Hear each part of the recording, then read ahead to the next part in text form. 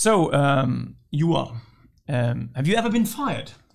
Well, actually, I have. Well, I know that. It's a silly sort of question. I know, but I think the funny thing is that you've been fired, I think, by your current employer. Isn't that right? That's correct. Yeah. How did it happen? Or maybe the sports reporter sort of, how did it feel? Well... Was it on a Friday, by the way? Did it happen on a Friday?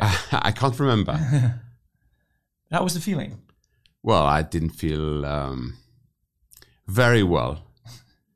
I have to say I was a bit disappointed because it happened just a few months after my employment started.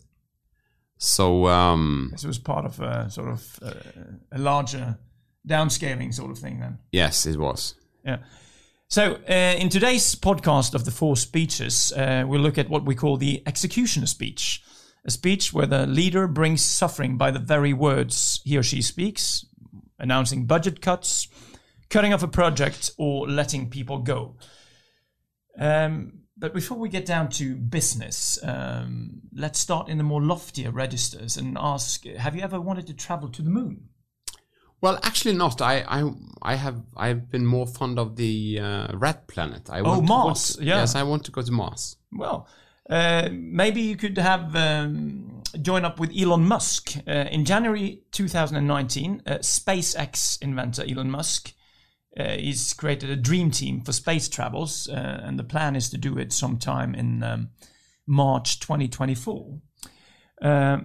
SpaceX announced that they would lay off 10% of their workforce, and the workers were told to leave work early and check their emails. So basically an executioner speech. But before we get to that actual layoff speech or announcement, a few words about Tesla and Elon Musk. Well, they presented their long-awaited pickup, the Cybertruck, now in November 2019 in the LA.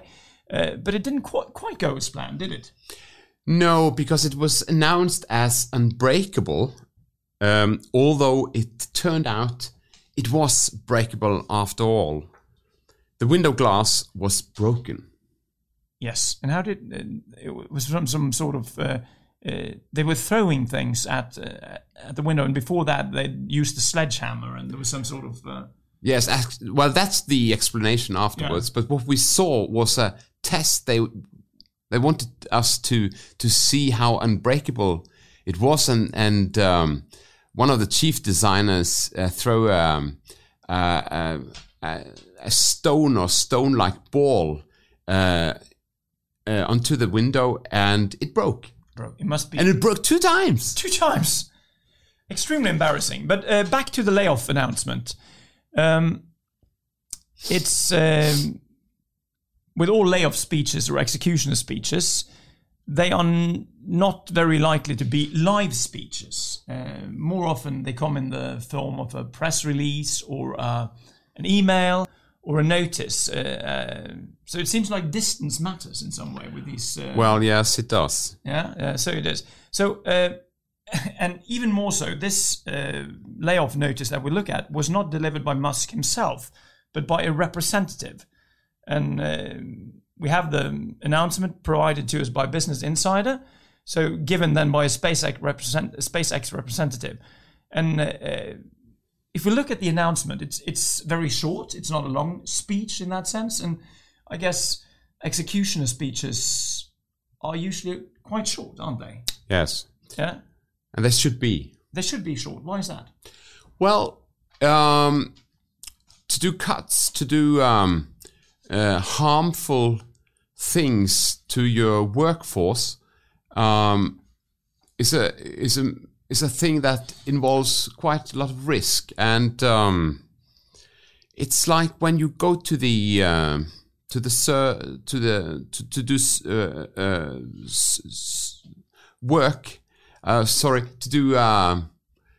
some surgeon's work. Yeah, you want it to do happen. You wanted to cut quickly, do it deep, and do it at once. Yes, you don't want many cuts. You don't want the surgeon to. I'll stay in here for a few days and check out how it feels. No. So you want it to happen swiftly. Yes. So the notice, we looked at in our previous podcast, in looking at the opening speech, the strategy of naming. So naming yourself first, then naming reality, and then naming who we are, and then finally naming the course. There's not much naming yourself in the speech itself, but in some sense, the naming yourself comes with a power that is assigned to the person who sends it. So someone's in a position where they're able to fire people. Is that right? Yes, and to carry out an executioner speech, your position is that it immediately presupposes power. You have the power to let people go, for example, or to take a tough decision. You are high on potestas. That is the formal power to bind people or bind other people with your decision, and that's the who you are in that sense. Yeah. So let's get to the actual announcement then. It's pretty short. I'll read it. It goes like this. To continue delivering for our customers and to succeed in developing interplanetary spacecraft and a global space-based internet, SpaceX must become a leaner company. Well, that's many similar announcements have started in the same way. The idea of the being lean. So there's a sort of analogy here with the body. Yes. Yes. Too much fat. You have to cut it away. Yeah. But it frames the it is the rationale for letting people go.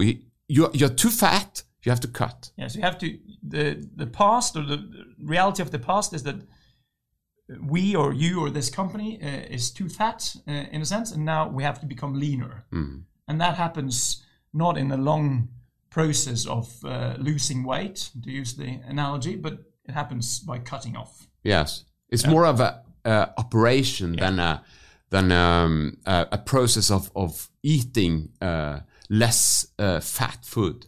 Yeah, and it goes on.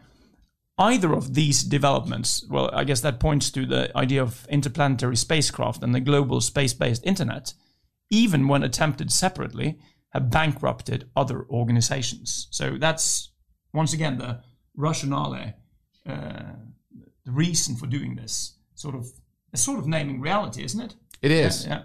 It is. In order to accomplish what they've trying to accomplish, to get to the point, to the goal, they have to lose some weight. But if we look at an executioner speech, it's in some sense it's directed to the future because there's something you want to happen in the future. But mainly it's directed to the past and arguing why there are things in the past. There is some sort of verdict in a sense that over the past that you have to. That's why we have to execute. That's why we have to cut, kill, whatever verb you use for this. So here they look at the past, saying that people who've tried this before, trying both to do a global space-based internet and interplanetary spacecraft, they're bankrupted. So there's a reason here for being lean or becoming leaner. Yes. And the failed things of the past should be avoided in the future. Yes. So if this was another company, it would be a point to, once again, point to the past and say, hey, this is what we're dealing with. This is what we need to take account of. And then, based on that, say, that's why the verdict goes like this. So in more rhetorical terms, the executioner speech is what sort of speech then? It's a forensic speech. Yeah. So you have to defend based on the experience. We have made a decision, namely to cut in our body, to lose some weight, and we are now defending that decision. That is the the rhetorical force or the rhetorical aspect of this layoff notice. Yeah. So the next sentence goes like this. I find it very interesting. This means we must part ways with some talented and hardworking members of our team. Could this be read as a sort of attempt to name who we are in a way, or how should we read this? Because it's almost like it's, and this must be the challenge for a leader who's executing a verdict like this, that you're a lone rider in a sense. You can't really be friends with those you cut off. Yes, but I think the intention here is not to pick out the most talented and those who have been working the hardest and to say that to them, well, I think we will cut. No, but it's the idea of saying still we don't want to say to you that you are in a sense lazy or not talented, but it is to sharpen the attention to those who remain in the company and to say to them, you are even more talented and you are even more hardworking because you have not been cut off or cut away. You are not being laid off, but you're still with us. So in a sense, the audience of an executioner speech, that's the people who stay on, not the people who are laid off, to put it that way. Yes, the immediate audience is of course those who are being laid off, but the intended audience, I think is those who remain, because they will be affected by the anxiety and fear created by this layoff. Am I next, for instance? Exactly, and that's the problem. In all revolutions since the French, namely, am I the next to go to the guillotine? Exactly. And here they try to say by letting go of some people, what remains might be strong enough, yes, to live on and to reach the goal that they have set themselves. So, in one sense, that is supposed to contribute to this naming of who we are, those of us who are staying on, in a sense. Yes, I think so. Yeah. But talking a bit about the role of the leader, this idea of friendship is symmetrical in its sort of, we're even. But I guess for many leaders, giving an executioner speech, whether it's cutting a project or laying one person off or announcing that you no longer work here, must be tough, because you're in that, I'm not saying ivory tower, but you're in a position by yourself. You have to do it because it's your potestas, it's your responsibility. Yes, you are given the not only the authority but also the decisive power to make the cuts that you think is necessary for the firm or for the company or for the state, in order to accomplish its main goal. And that is not just to keep people busy with work, but to accomplish certain thing that might be very costly, very difficult to achieve. And so in order to reach that goal, people have invested decisive power, or potestas, as you name it. And with that potestas, you should make cuts when they are when it's necessary to do them. Yeah, and the necessity of those costs, the sort of the rhetorical rationale for that is found in the way you describe the past. So here they say that these developments, even when attempted separately, the developments of developing interplanetary spacecraft and global space-based internet, have bankrupted other organizations.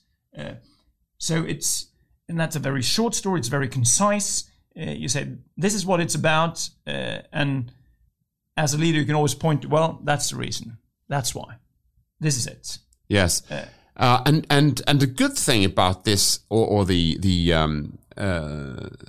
rhetorical value it has, is that it actually points not just to budgetary sort of vague abstract ideas, but it is a concrete past, and it says, well, people have failed in it. This is a tough run. This is not easy.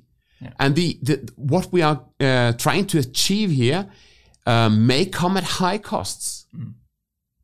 Yeah, and so it's naming reality in a very realistic way. It's not overly optimistic or anything. The next sentence goes like this: we're grateful for everything they've accomplished and their commitment to SpaceX mission. Basically, some of the same things, or a continuation of just a set of them being hardworking members of our team. But the interesting thing is, I think here, their commitment to SpaceX's mission. So here is a very careful introduction, I would say, of the vision, or you could say the course or the legacy of this organization. Yes, because they have not merely done their job. It says it, but they have been really giving themselves to this idea, to the cause of sending people to Mars, and I think this is a different and more, should we say, visionary way of speaking about employers, even employers who are being laid off,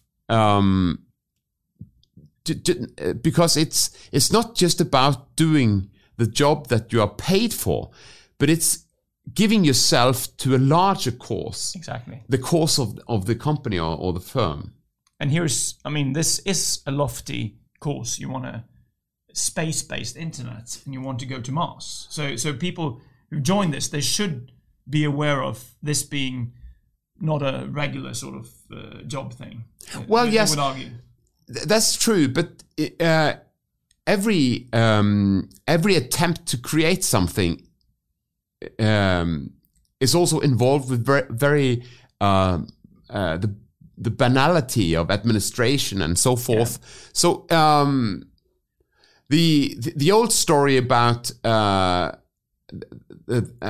two men carrying bricks in the Middle Ages is telling in this regard, because one of them says, I'm just carrying bricks, and the other says, I am building a cathedral. So this is a bit of the cathedral, the hinting exactly. at the mission thing.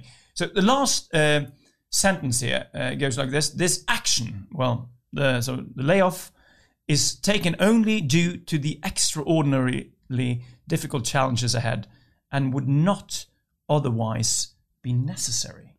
I think the word "necessary" here is key.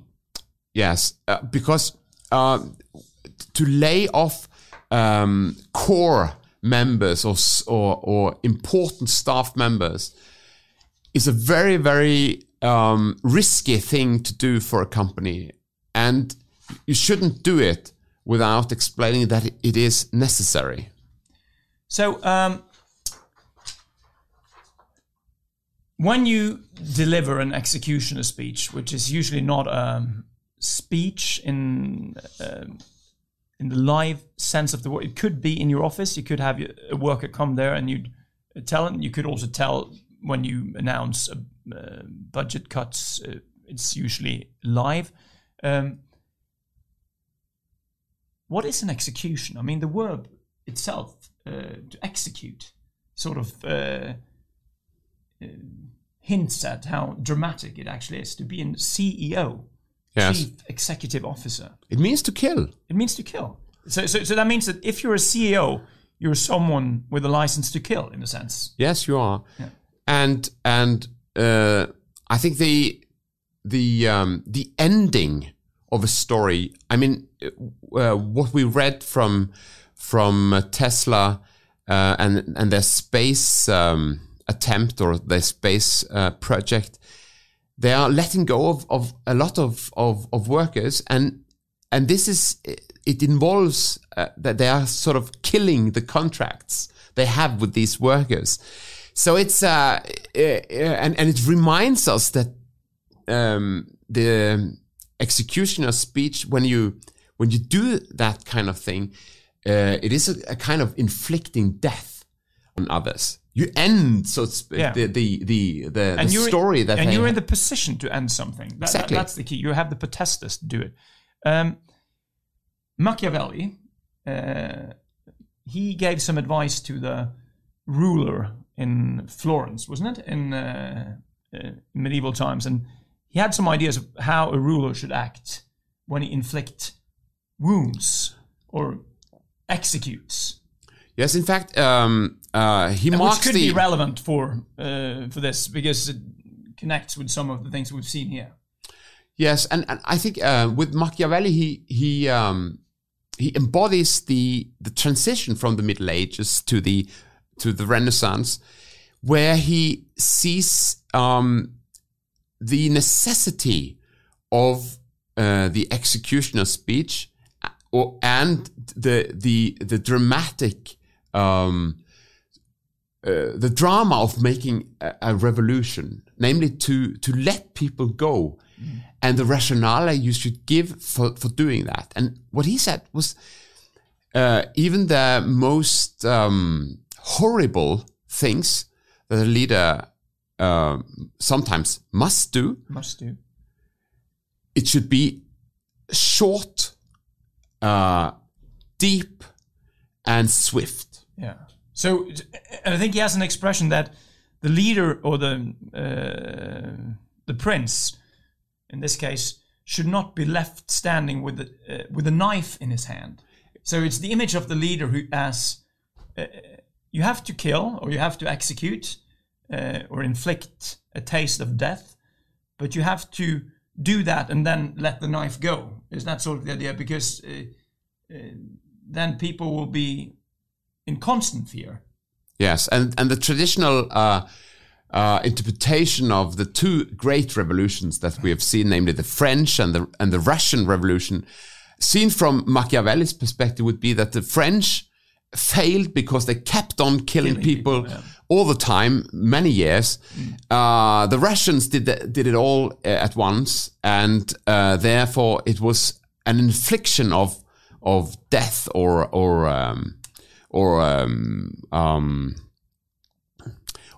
execution in a very short time.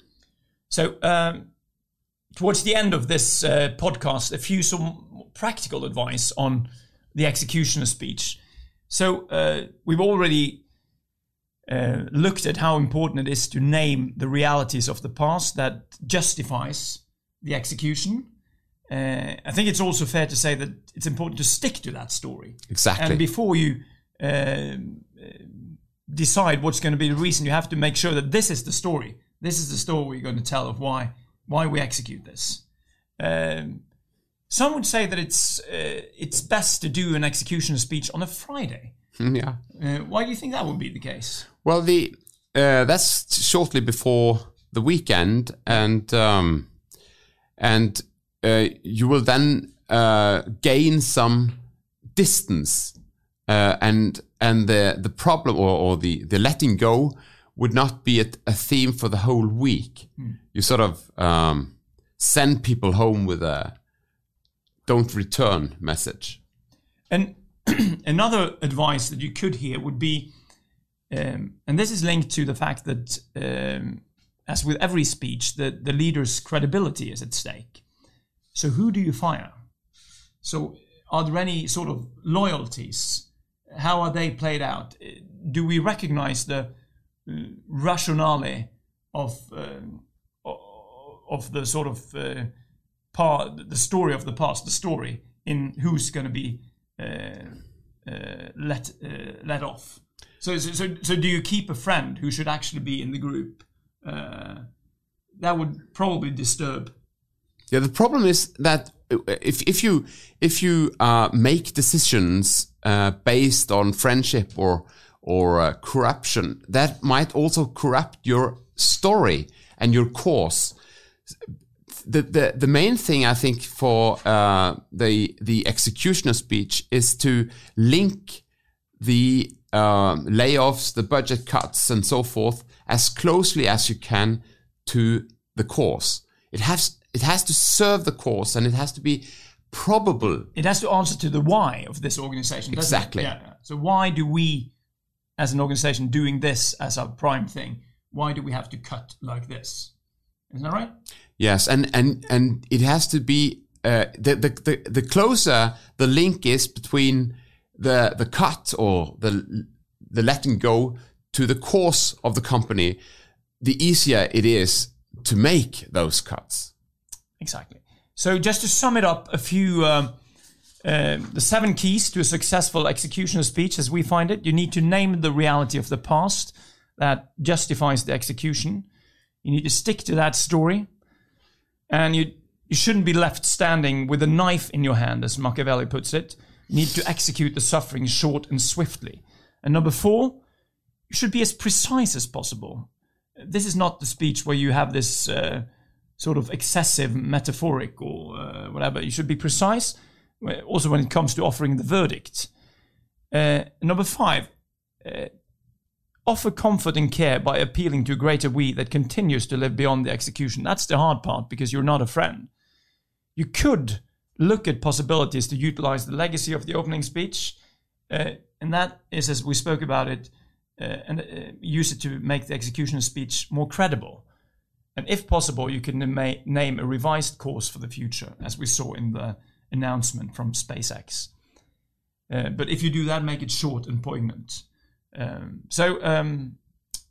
This was the executioner speech, a serious one, where our next podcast episode will be about the consolation speech, which is also definitely about suffering. In this case, with the executioner speech, it's about suffering that comes because the words you speak as a leader.